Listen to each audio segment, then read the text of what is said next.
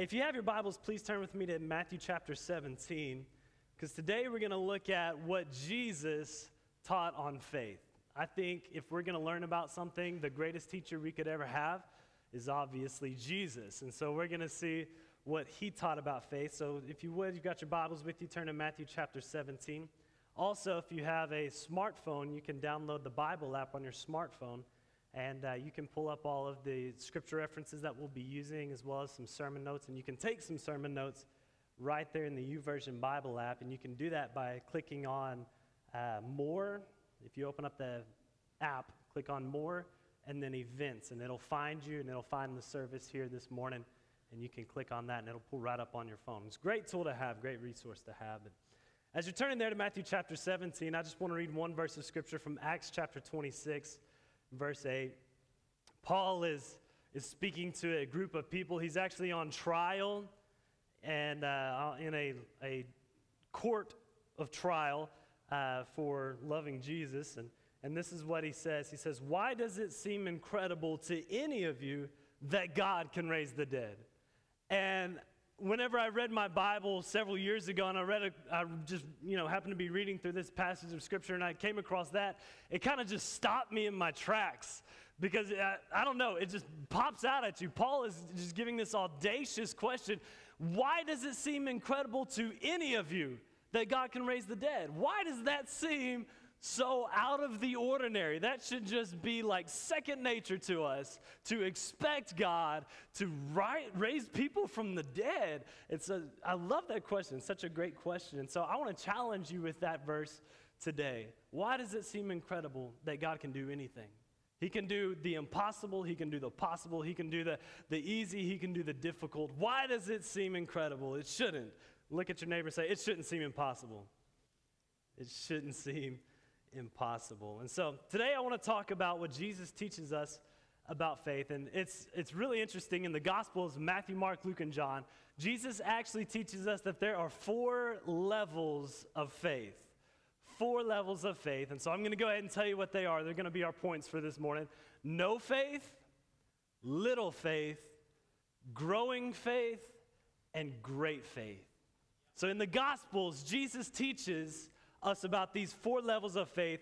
And today, the title of today's message is Faith is Your Responsibility. Your responsibility. I'm going to say something today that I hope we can all grab onto. The quantity and the quality of your faith depends on you, not on God. The quantity and the quality of your faith depends on you. It's Matthew chapter 17. This is such a good story. I've been waiting for this moment for weeks now, because this is such a great portion of Scripture I've been waiting to share with you. Matthew chapter 17, we're going to start in verse 14. It says, at the foot of the mountain, someone say at the foot of the mountain. That's going to be important in just a moment. A large crowd was waiting for them. That's Jesus, Peter, James, and John. A man came and knelt before Jesus and said, "Lord, have mercy on my son. He has seizures and suffers terribly. He often falls into the fire or into the water. So I brought him to your disciples, but they couldn't heal him." Look at what Jesus said. I love how he's just so gentle with this. Jesus said, "You faithless and corrupt people! How long must I be with you? How long must I put up with you? Bring the boy to me." He's just so caring and so nurturing, isn't he? I love Jesus. And then Jesus rebuked the demon in the boy, and it left him. And from that moment, the boy was well. Afterwards, the disciples asked Jesus privately. They pulled him aside and asked him a question. And I like to use my imagination when I read the Bible, because it helps me to kind of understand what might have been going through their minds. So just imagine, Jesus and the disciples, they come down off the mountain, and there's already a large group waiting for them. And there's this man with his son who is demon-possessed. And they bring him, the father brings his child to the disciples, and the Bible doesn't tell us the disciples wouldn't heal him. It says they couldn't heal him. And so the father goes to Jesus. Jesus, I brought my son to your disciples. They couldn't heal him. Jesus jumps all over the kid. Whenever we read this, can you see the frustration? Can you feel the frustration in Jesus? You faithless and corrupt people. How long do I have to be here with you? I mean, I can just imagine him like talking to the father. How long do I have to be here with them? They're so faithless. They're so corrupt. How long do I have to put up with these people? He's so loving, so gentle. Bring the boy here to me. So they bring him over to Jesus. Jesus rebukes the demon. The demon comes out of him. The disciples are over there. Hey, Jesus. Hey, can you come over here? Just over here just a second. Say, Jesus, whenever we came down off the mountain, the Father came and, he told us, and, it was clear that the boy was possessed by a demon, and we weren't really sure, like, do we do this? Like, I don't know, it's kind of weird, like, demon possessed, like, are we supposed to do this? Like, can we do that? You haven't really taught us about this, Jesus. Like, what I'm trying to say is James came over, and, we've seen you heal people, you're like, and then they get healed. James came over, and he's like,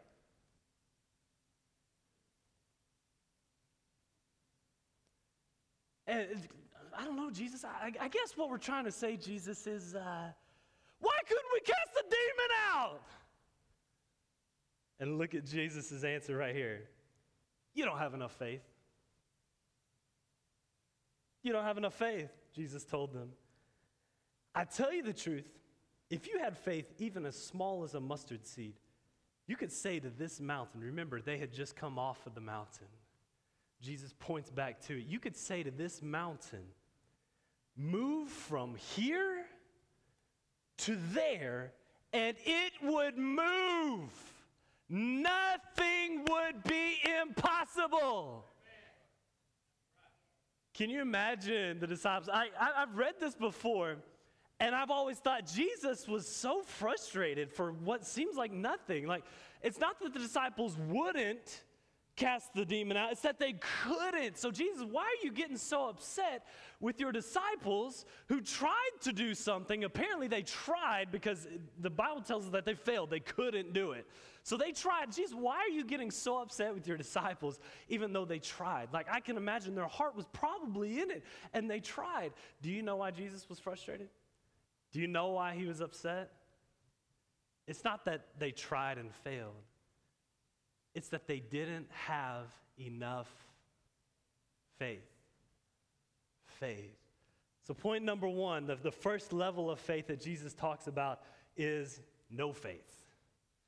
No faith. He tells the disciples, you don't have enough faith. And then he tells them, if you had faith, even as small as a mustard seed, you could say to this mountain. Now, I've got a cup full of mustard seeds right here. By the way, I have a question. Did anyone notice on your way in through the front doors this morning the mustard seeds on the carpet, on the floor? No one. I didn't think you would. I went out there earlier this morning. The ushers were in the foyer out there, and I said, hey, I'm going to take a few seeds here. I'm going to spread them out over the carpet. Y'all tell me if anybody notices them. I said, the only person that will is Miss Diane. Tomorrow or Tuesday or whenever she goes to vacuum, it's going to get kind of noisy. But I scattered some seeds out for a purpose. They're really small. They would be hard to notice. I'm going to pick up one right here. I'm going to try to get it on the tips of my fingers. Can any of y'all see this? It's really small. You can see it, Holly? Oh, no. You must have really good eyesight. All right, I'm going to throw it up in the air. You ready? I promise you there's a seed in my finger. You ready? Did anybody see it? No. And Jesus tells them, hey, if you had faith like a mustard seed, you could say to this mountain, move from here to there, and it would be done for you. But you don't even have that amount of faith. You don't have enough faith. He tells them, you don't have enough faith. It's not that just that, it's that the disciples that sometimes had no faith. I want to come back to this story, Matthew chapter 17, here in just a moment. But I want you to look in, you can just stay right there where you are. I'm just going to share it with you. And you can write this down if you want to. But notice how Jesus gets frustrated with his disciples. And he calls them a faithless and corrupt generation. Faithless, meaning no faith. And then he says, you don't have enough faith. What he's saying is, you have no faith at all. There is no faith within you. You faithless and corrupt generation. Do you know what else God considers people that have no faith to be? I want to show you this. It's in 2 Thessalonians chapter 3, verse 1 through 2. And I don't think I gave that to you, Julie, but that's okay. 2 Thessalonians chapter 3, verse 1 and 2. It says, finally, brethren, this is Paul, pray for us, talking to the church in Thessalonica, pray for us, that the word of God may run swiftly and be glorified, just as it is with you in Thessalonica, and that we may be delivered from unreasonable and wicked men. Someone say unreasonable and wicked. For not all have faith. This is what Paul says. In the Bible, 2 Thessalonians, people without faith are unreasonable and wicked. And so now you can kind of see Jesus' frustration whenever the disciples couldn't heal the boy. He's saying, you're being unreasonable, disciples. You're acting wicked and corrupt. No faith is no good. Say, no faith is no good. No faith is no good. In Mark chapter 4, verse 40, Jesus got onto the disciples again. He says, why are you afraid? Do you still have no faith? And so we see all throughout the Gospels, Jesus, he rebukes his disciples, those that should have faith, for having no faith. We want to know God's heart whenever it comes to faith. Can I tell you this? Can I say this? I'm going to step on your toes a little bit. God is not pleased in areas of our life where we don't have faith. He's not pleased. And that's just the bottom line. I think a lot of times we want to have this thought and this mentality that Jesus is just always so proud of us. But there's sometimes, let's be honest, there's sometimes we fail him. And there's certain areas of our life where we may have a great faith, and then there's certain areas of our life where we have no faith. And I'm just going to be honest, according to the Word of God, he's not real impressed with you if you have no faith. Not only that, but there is no excuse for not having faith. There's no excuse for not having faith. In Romans chapter 1, as a youth pastor, let me preface that. As a youth pastor, I've had several students come up to me, and they ask really great questions.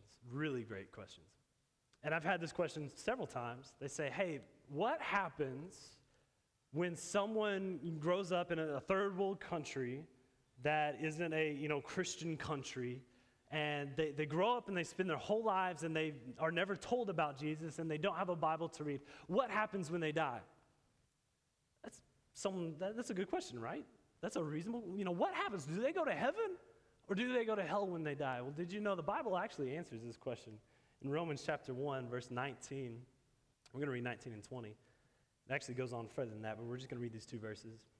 This is what Paul is saying. He says, they know the truth about God, and he's talking about unbelievers. They know the truth about God because he has made it obvious to them. For ever since the world was created, people have seen the earth and the sky, and through everything God made, they can clearly see his invisible qualities, his eternal power and divine nature. So they have no excuse for not knowing God. Now, I told you we went to the Grand Canyon. I love being outside. I love backpacking. I love hiking. I love hunting. I love anything that has to do with being in the great outdoors. I love it. In fact, the further you can get me away from civilization, throw me out in the middle of the wilderness, I will be thriving. I love nature because I love looking at God's handiwork. I love looking at his designs. I love looking at the intricacies of the things that he's done and set into place and into motion. I love it. I absolutely love it. And I don't know if you've ever experienced this, but you can go outside at night, especially if you're outside of the city where there's not a whole lot of light pollution, and you can look up and certain nights you can see the Milky Way galaxy up in the sky above you. And I honestly don't know how anybody could look at that and say, oh man, what a lucky coincidence. man, we sure are lucky that all this just happened by mistake. This is the best mistake ever. We all know that mistakes are never really good. God may turn some mistakes around for our good, but mistakes are usually pretty detrimental. Can I say this? This was no mistake. God is an incredible designer. He has a plan. This is what he says in Romans. You can look at the earth and you can look at the sky, and through it you can see God's invisible qualities, namely his power and his divine nature. You can see those things in what he has made. And so the Bible tells us that people, ever since the beginning of creation, people don't have an excuse for not knowing God because they've seen God's invisible qualities all around them in nature. It goes on to say, you can read it for yourself in Romans chapter 1, that the reason why is they've recognized God, but they haven't worshiped him as God. Someone say, no faith. No faith. So I don't understand why, and there have been times where I've had no faith in certain situations, and I don't understand why sometimes we have this mentality that God will still help us or he will be pleased in those situations. Because honestly, he's not. He says an unbeliever has no excuse for having no faith. So we as believers, we should definitely have no reason to be living outside of faith. We should be a people of faith. Amen. Here's point number 2. This is the second level of faith that Jesus taught about, and that's little faith. Little faith. Here's another great story. Just turn back just a couple of pages in your Bible to Matthew chapter 14. Matthew 14. And we're going to start in verse 24. It says, meanwhile, the disciples were in trouble far away from land, for a strong wind had risen, and they were fighting heavy waves. About 3 o'clock in the morning, Jesus came towards them walking on the water. And when the disciples saw him walking on the water, they were terrified. And in their fear, they cried out, "It's a ghost!" But Jesus spoke to them at once. Don't be afraid. Someone say, don't be afraid. Take courage. I am here. Jesus is telling them this. You have no reason to be fearful because you're in the presence of God. Wow. So then Peter called to him, Lord, if it's really you, tell me to come to you walking on the water. Now that's some faith. I don't know about you, but if I'm in a boat, I'm not going to step out of the water unless it's a beautiful sunny day and the water's really pretty and a little bit clearer than Wright Patman for sure. And it's just, blustery hot and the water's cool. I might jump in to cool off. But I'm definitely not going to be, you're not going to find me, I promise. You will not find me stepping out of a boat into a stormy sea. It's not going to happen. You just go ahead and chalk that one up. But here's Peter with some faith. Jesus, if it's really you, tell me to come to you walking on the water. Yes, come, Jesus said. So Peter went over the side of the boat and walked on the water toward Jesus. That is so cool. So cool. Also, it's so impossible. Very impossible. But it happened. Why? Because he had faith. Verse 30. But when Peter saw the strong wind and the waves, he was terrified and began to sing, "Save me, Lord!" he shouted. And Jesus immediately reached out and grabbed his hand and said, Peter, well done. Good job. You did it. You did it. Right? No.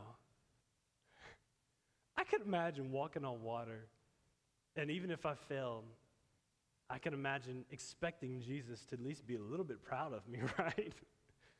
Watch what Jesus says. You have so little faith.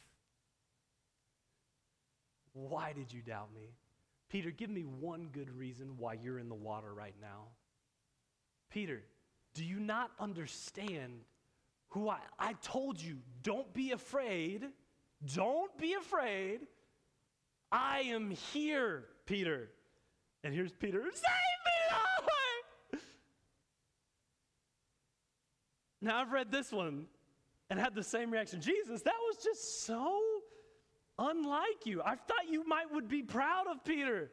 Why are you getting on Peter for doing this? Like, you didn't even say, hey, if you believe in me, come out of the boat. Peter was the one to prod on the situation. Hey, Jesus, if it's really you, you tell me to come out there. Give me permission to walk on the water, and I'll do it. Jesus said, yes, come. And then you see Peter. He's over there.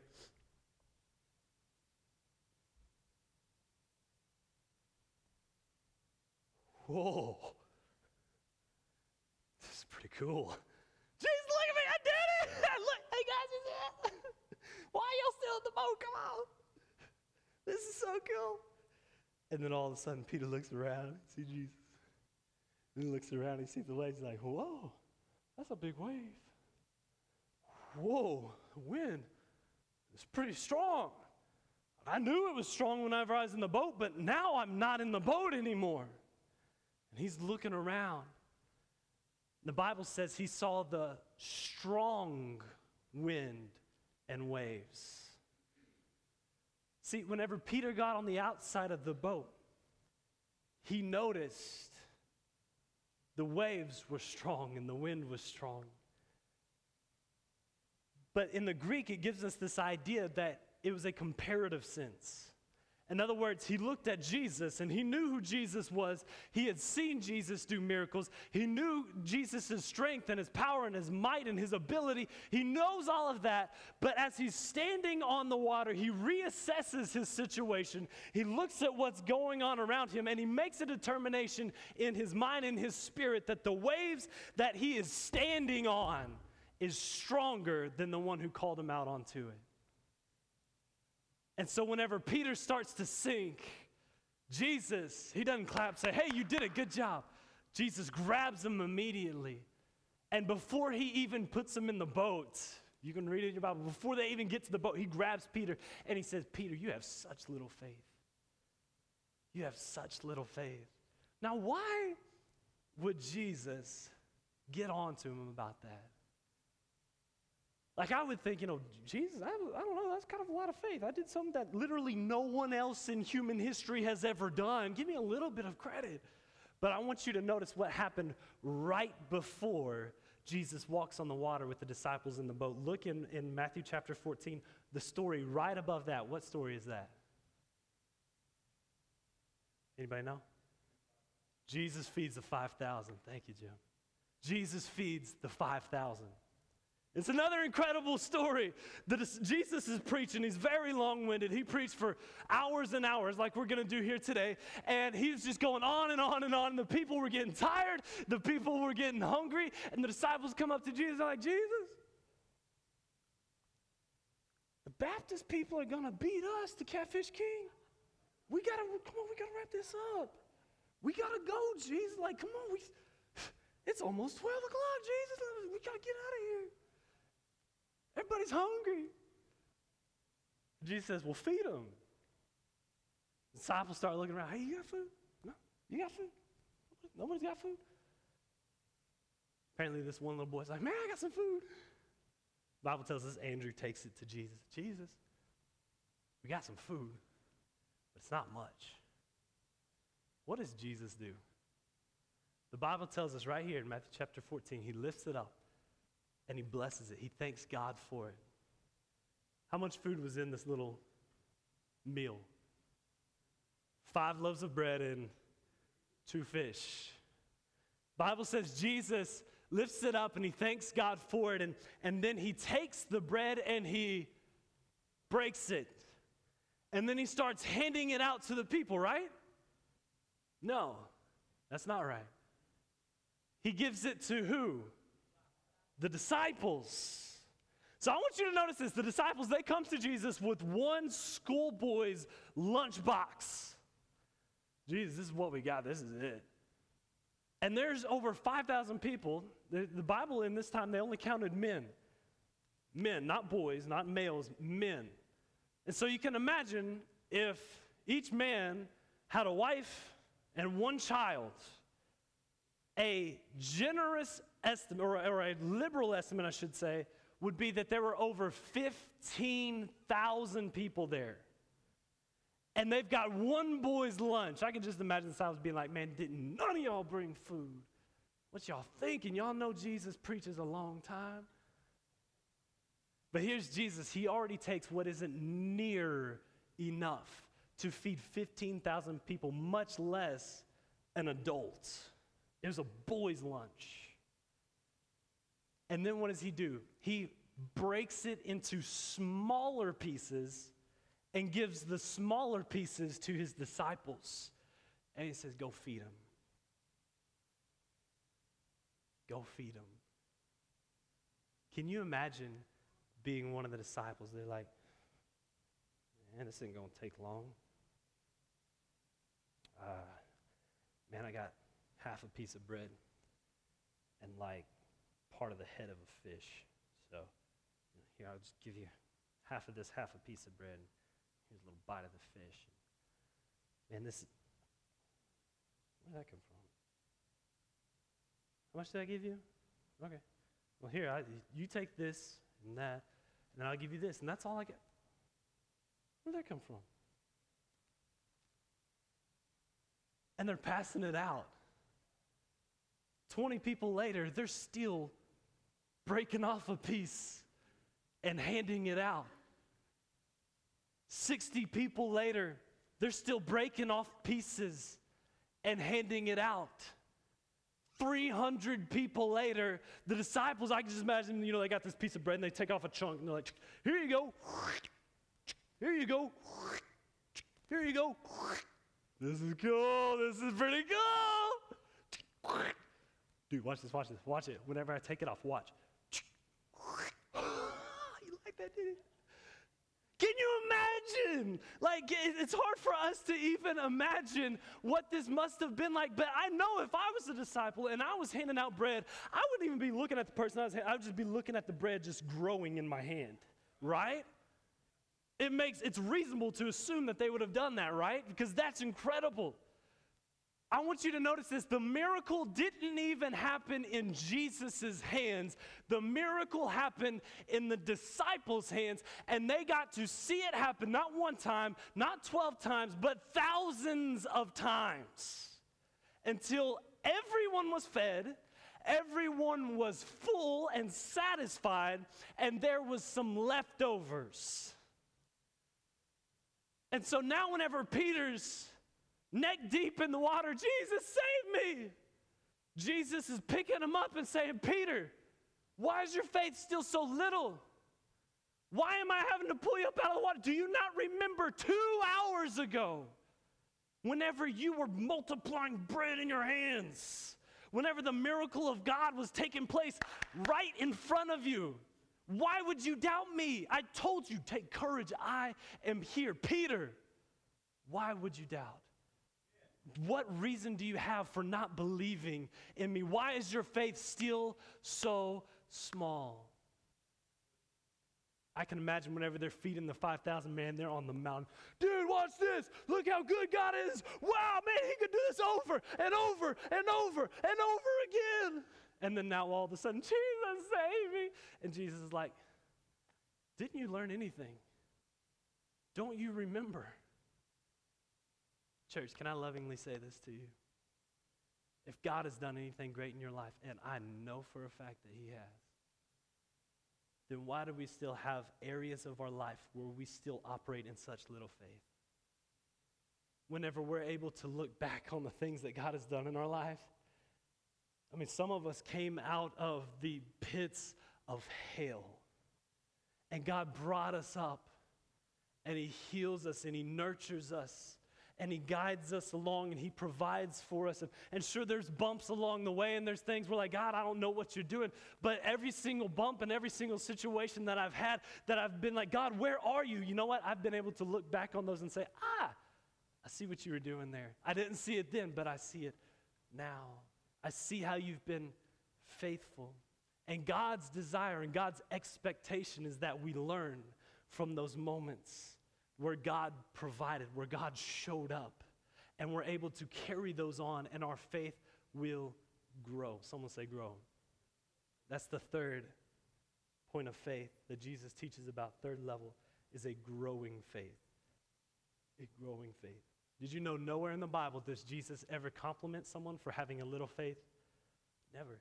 You're like, well, Pastor said, we just read about the mustard seed. Jesus said, if you have faith this big, that's pretty little. I'm no, agriculturalist, but that's not very big. And Jesus said, if you just have faith that size. Well, let's read it again. Matthew chapter 17. I believe it's verse 20. You don't have enough faith, Jesus told them. I tell you the truth. If you had faith even as small as a mustard seed, that's pretty small. You could say this mountain, move from here to there, and it would move. Nothing would be impossible to you. But Jesus, why did you rebuke Peter for having a little faith? It's not adding up. So I want to help you today, okay? Can I help you? If you've ever struggled to read or study the Bible, I really want to help you in this moment. So in case you didn't know, a little history lesson. The Bible was written in what language? Greek in the New Testament and Hebrew in the Old Testament. I don't speak Hebrew, and I definitely don't know Greek. And I don't know anybody that does. So I have to rely on an English translation of the original Hebrew and Greek Bible. And here's the thing. Whenever you translate, I know Cade, he's bilingual, he speaks Spanish and English. Whenever you translate, there are certain words in one language that are hard to translate into another language because one language might not have a word that is close enough related to that word. And so whenever we're reading an English translation, there are some words that what they've done is they've tried to explain that Greek word the best that they could, but there's might still be a little bit missing. So what you have to do, our job is to go in and search deeper, to look deeper, to find out what that word really means. And there's a lot of great resources at our disposal to do that. Well, here I'm reading from the New Living Translation where it says, if you have faith the size of a mustard seed. But if you're reading from the New King James Version or King James or an English Standard Version right there, what does it say? It says, if you have faith as a mustard seed. It doesn't say if you have faith as small as a mustard seed. It says if you have faith as a mustard seed. In fact, we've got it up here on the screen. You can see it now in the New King James. If you have faith as a mustard seed. In other words, that Greek word right there is the word hos. And that word hos means with the qualities of. And so what Jesus is saying, he's not saying, hey, if you have a faith this small, then you can move that huge mountain from there to there. What Jesus is saying is this: if you have faith with the qualities of a mustard seed, it's real small, but what happens to it? 4 chapters earlier, in Matthew chapter 13, Jesus preaches a sermon. And in his sermon, guess what he talks about? The mustard seed. Let's look at that, Matthew chapter 13. This is really good. I want to take the time for this because it's really good. It'll help you out. Matthew chapter 13, verse 31. It says, here is another illustration Jesus used. The kingdom of heaven is like a mustard seed planted in a field. He didn't say the kingdom of heaven is like a tiny mustard seed. He said the kingdom of heaven is like a mustard seed that has been planted in the field. It is the smallest of all seeds, but it becomes the largest of garden plants. It grows into a tree, and birds come and make its nest in their branches. And now Jesus is saying, if you have faith as, or with the qualities of a mustard seed, he's telling his disciples, you remember what I just preached about last week? The mustard seed, you remember that? If your faith is like that mustard seed, you can plant it and watch it grow. So God isn't just satisfied with no faith. I have a pot up here. It has some soil in it. Very dusty soil. I didn't even water it.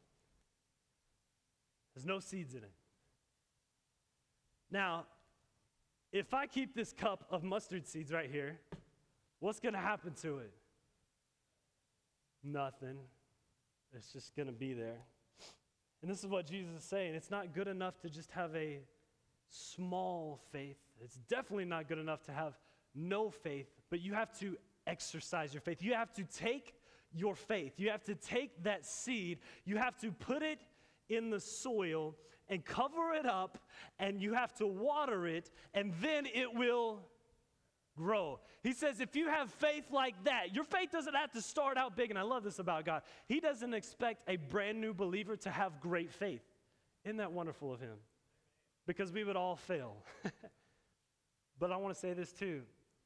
If you've been in a relationship with Jesus for a long time, he doesn't expect you to have a little faith either.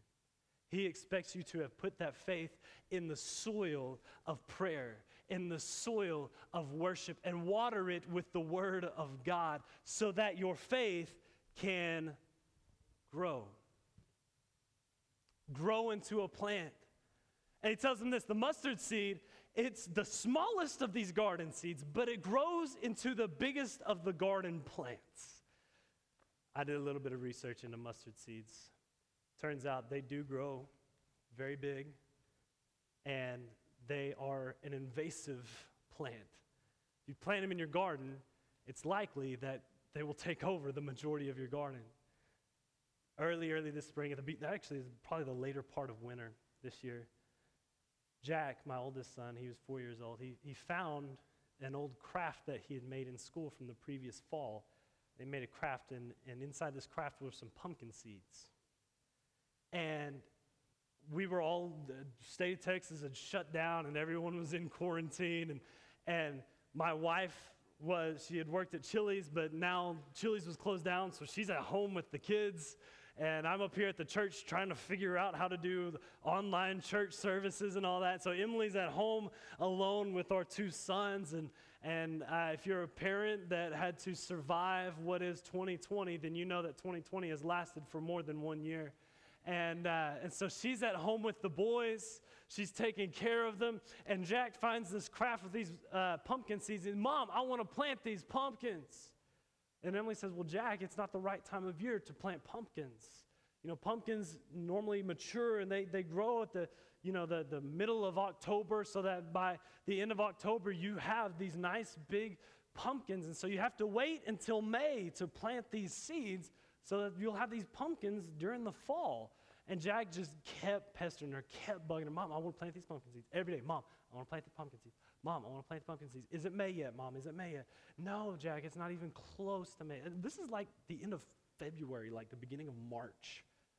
Finally, Emily says, you know what, Jack, yes, we'll go plant those pumpkin seeds.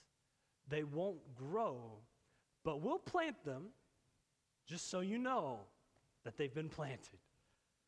So he gets all excited. They go outside. We have this raised garden in our backyard, and it's about 4 feet wide by maybe 25 feet long. And there wasn't anything in it yet because we hadn't planted anything in it yet. And so he takes these pumpkin seeds and puts his finger in the dirt and puts a pumpkin seed in there and covers it up. We get our water hose and waters them all down. And Emily is like, finally, I'm done listening to this boy talk about these pumpkin seeds. Guess what happened a few weeks later? We're in the backyard doing whatever, and Emily says, Sam, come here. And I walk over there, and she said, does this look like a pumpkin plant to you? I said, surely it's not. It's got to be a squash or something from the year before, zucchini, something like that. And she's like, this is exactly where Jack planted those seeds. I was like, well, that's also exactly where we had our squash and zucchini last year, so, it could just be. You want to guess what it was? Pumpkins. We had pumpkins in June this year. In fact, I got a picture I want to show you of Jack and his pumpkin. And this is obviously not fall. You can look at the trees back there. You can look at the grass. We had a good rain in the spring. And so there's Jack pointing at his first pumpkin of the year. He's so proud of it.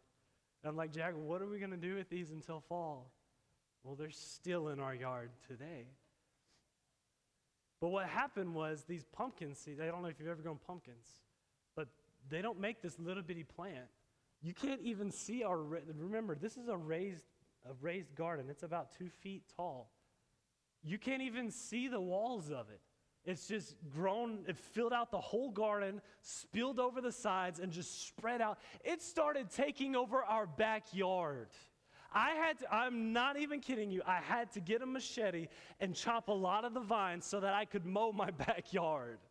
This plant grew huge, and Jack was so proud of his pumpkins, so proud. We were making pumpkin pie in June, y'all. June.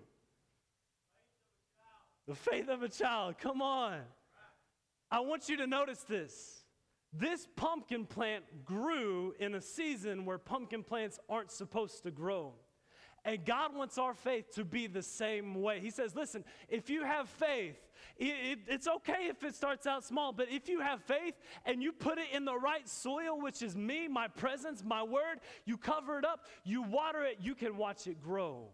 You can watch it grow. I want to share a verse of scripture here with you. This is so cool.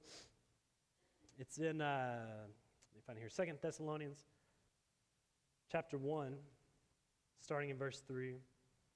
Paul is writing a letter to the church in Corinth, and this is what he says to them. He says, me, ought to always give thanks to God for you, brothers, as is right, because your faith is growing abundantly, and the love of every one of you for one another is increasing.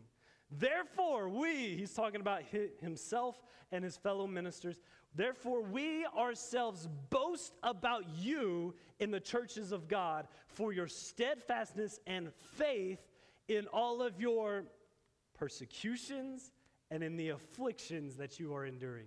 This is what Paul is saying. He writes them a letter and he says, I want to thank you for having not just a little faith as a church, as the body of Christ, but that your faith is growing. Like Thessalonica, you don't understand.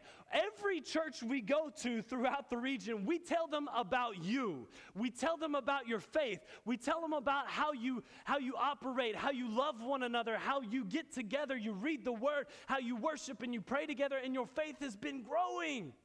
We boast about it, and that's the right thing for us to do.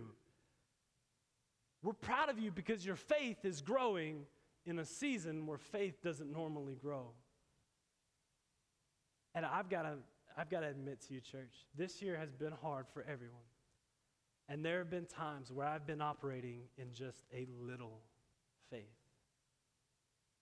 But what the Word of God tells us is that faith that grows in a season where faith shouldn't be growing is admirable, it's commendable, it touches the heart of God. God's idea for us isn't that we have his idea isn't that we have no faith. His idea isn't even that we have a little faith. His idea for us, his expectation is that our faith is planted and that it grows. Someone say, it grows. It grows. Here's point number 4, great faith. Great faith. And if the worship team would come, please. Matthew chapter 8, so a few more pages back, if you would. Matthew chapter 8, starting in verse 5. I love this story. It says, when Jesus returned to Capernaum, a Roman officer, someone say Roman. It's important. A Roman officer came and pleaded with Jesus, Lord, my young servant lies in bed, paralyzed and in terrible pain. Look at what Jesus says. I'll come and heal him. I will come and heal him.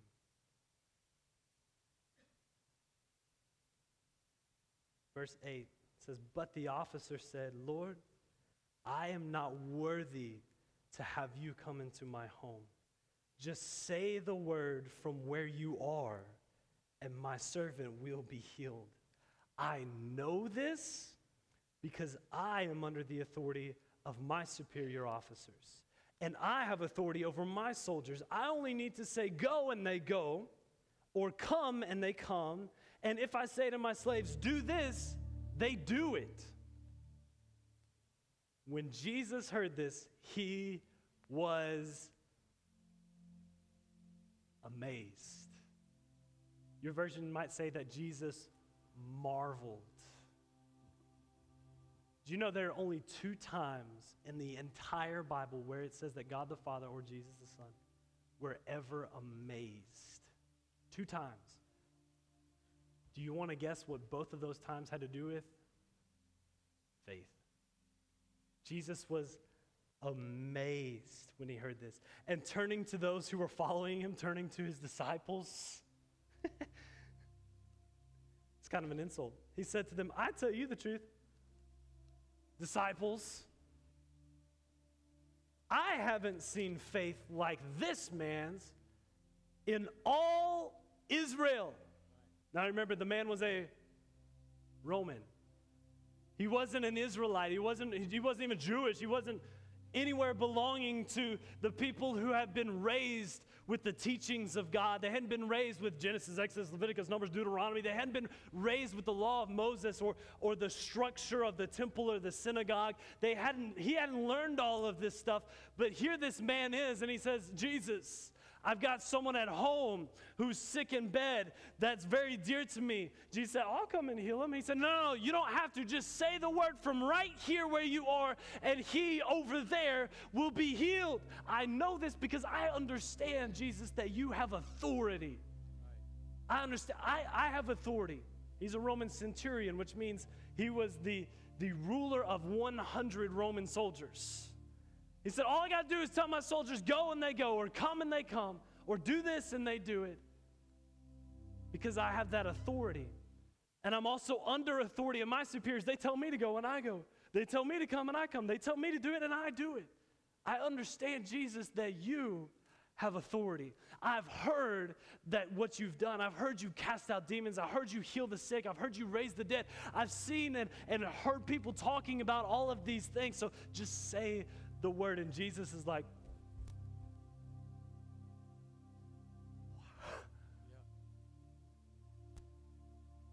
wow. Hey, y'all see this guy? I've been teaching y'all about faith for all this time. Y'all hadn't listened to a thing. This guy, he's heard other people talk about it. It's just word of mouth. And he believes. Through Jesus, that word is almost like being taken back, like, wow. Jesus was amazed. He was amazed. Look at verse 13. Then Jesus said to the Roman officer, he said, go back home because you believed, or because of your faith. It has happened. And the young servant was healed that same hour. Jesus tells us this. In Jesus' teaching in the Gospels, no faith is not impressive. In fact, we're considered unreasonable and wicked whenever we operate in areas with no faith. And he's not even pleased with a little bit of faith. He says, I want your faith to grow. But the 4th level of faith he talks about is, come on, help me out, is great faith. He says this, listen, your faith should go beyond the cup. Your faith should be planted in the soil and watered. Your faith should grow, but even after it's grown, it shouldn't stay there. Your faith should keep on going and keep on growing and get a little bit bigger. Because listen to me, if you've been walking with me, if you've been with me for any amount of time, you should be able to look back and say, wow, God, that was amazing. I believed you for that, so I can definitely believe you for this. And then you get on the other side of that and you look back and you're like, wow, God, I can't believe you came through. If you came through then I know you can come through now. And church, I want to say this to you in 2020, the year that none of us will ever forget. If we have seen God move in 2019, 2018, and years past, then we can believe him for right now. Come on. And when we get to the other side, we'll be looking back on 2020 and say, hey, you came through then. I had COVID, but here I am. I lost my job, but I'm still standing. I've still got my home. My family has been fighting and bickering, but you've healed us in the past. So now I'm standing on the other side and I'm looking back in 2021 and saying, God, I see what you did there, and I'm looking forward to what you're doing here. God, I don't even have to see your hand. You just say the word. You just say the word. And let me tell you what happens to Jesus. Wow. Okay. I haven't seen faith like this in all of Cass County. I haven't seen faith like this in all the United States. Someone say he's pleased. The Bible tells us that when Jesus comes back one day, he's going to be looking for two things. He's going to be looking for those who will worship him in spirit and truth, and he's going to be looking for those who have faith. Luke chapter 18, verse 8, and I'm going to close with this verse.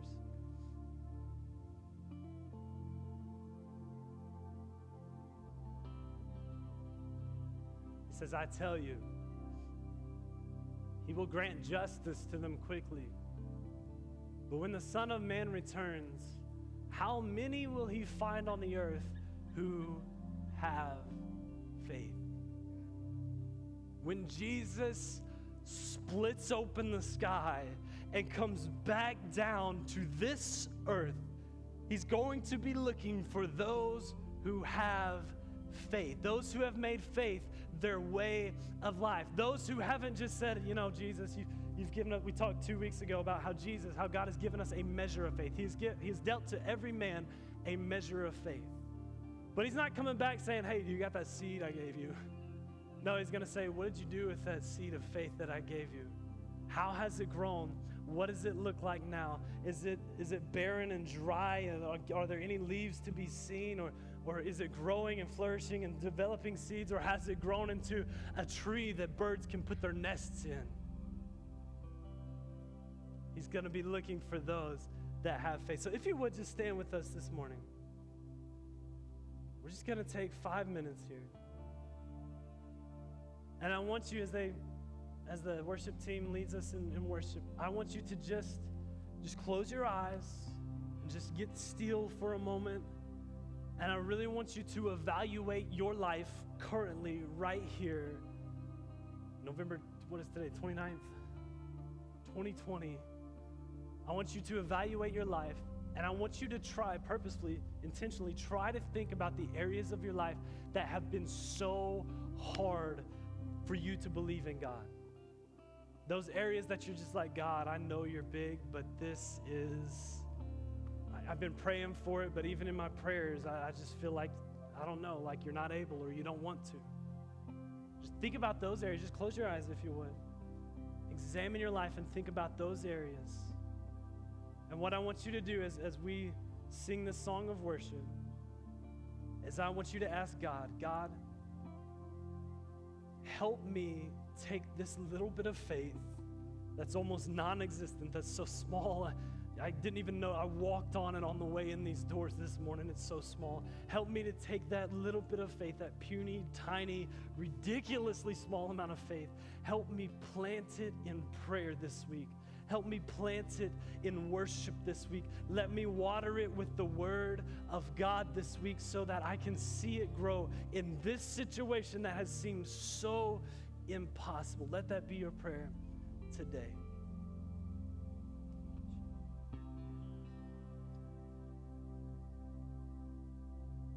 Caught up in your presence, I just want to sit here at your feet. I'm caught up in this holy moment.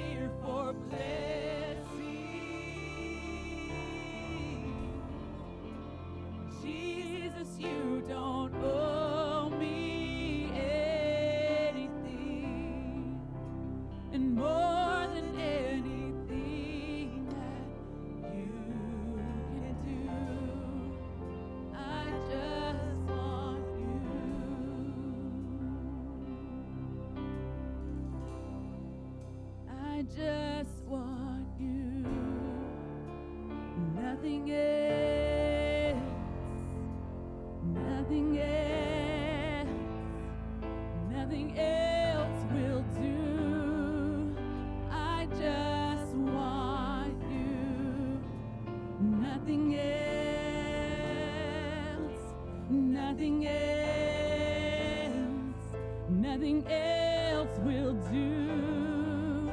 I just want you. Nothing else, nothing else, nothing else will do. I just want you. Nothing else, Jesus, nothing else will do.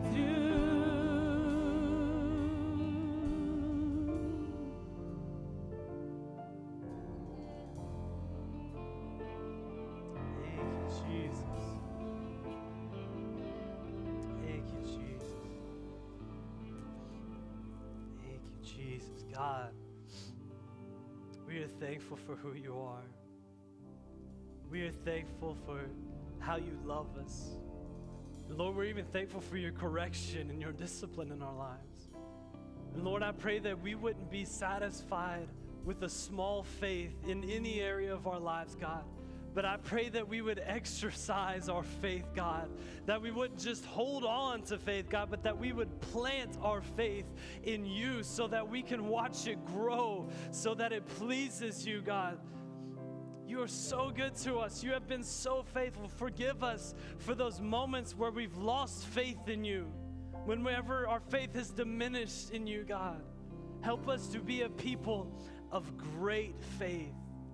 And Lord, this week, as we've examined our lives and found the areas where our faith has been weak, God, I pray that you would help our faith to grow in those areas, that our faith, that we would be dependent and our desire would be for you in each and every situation.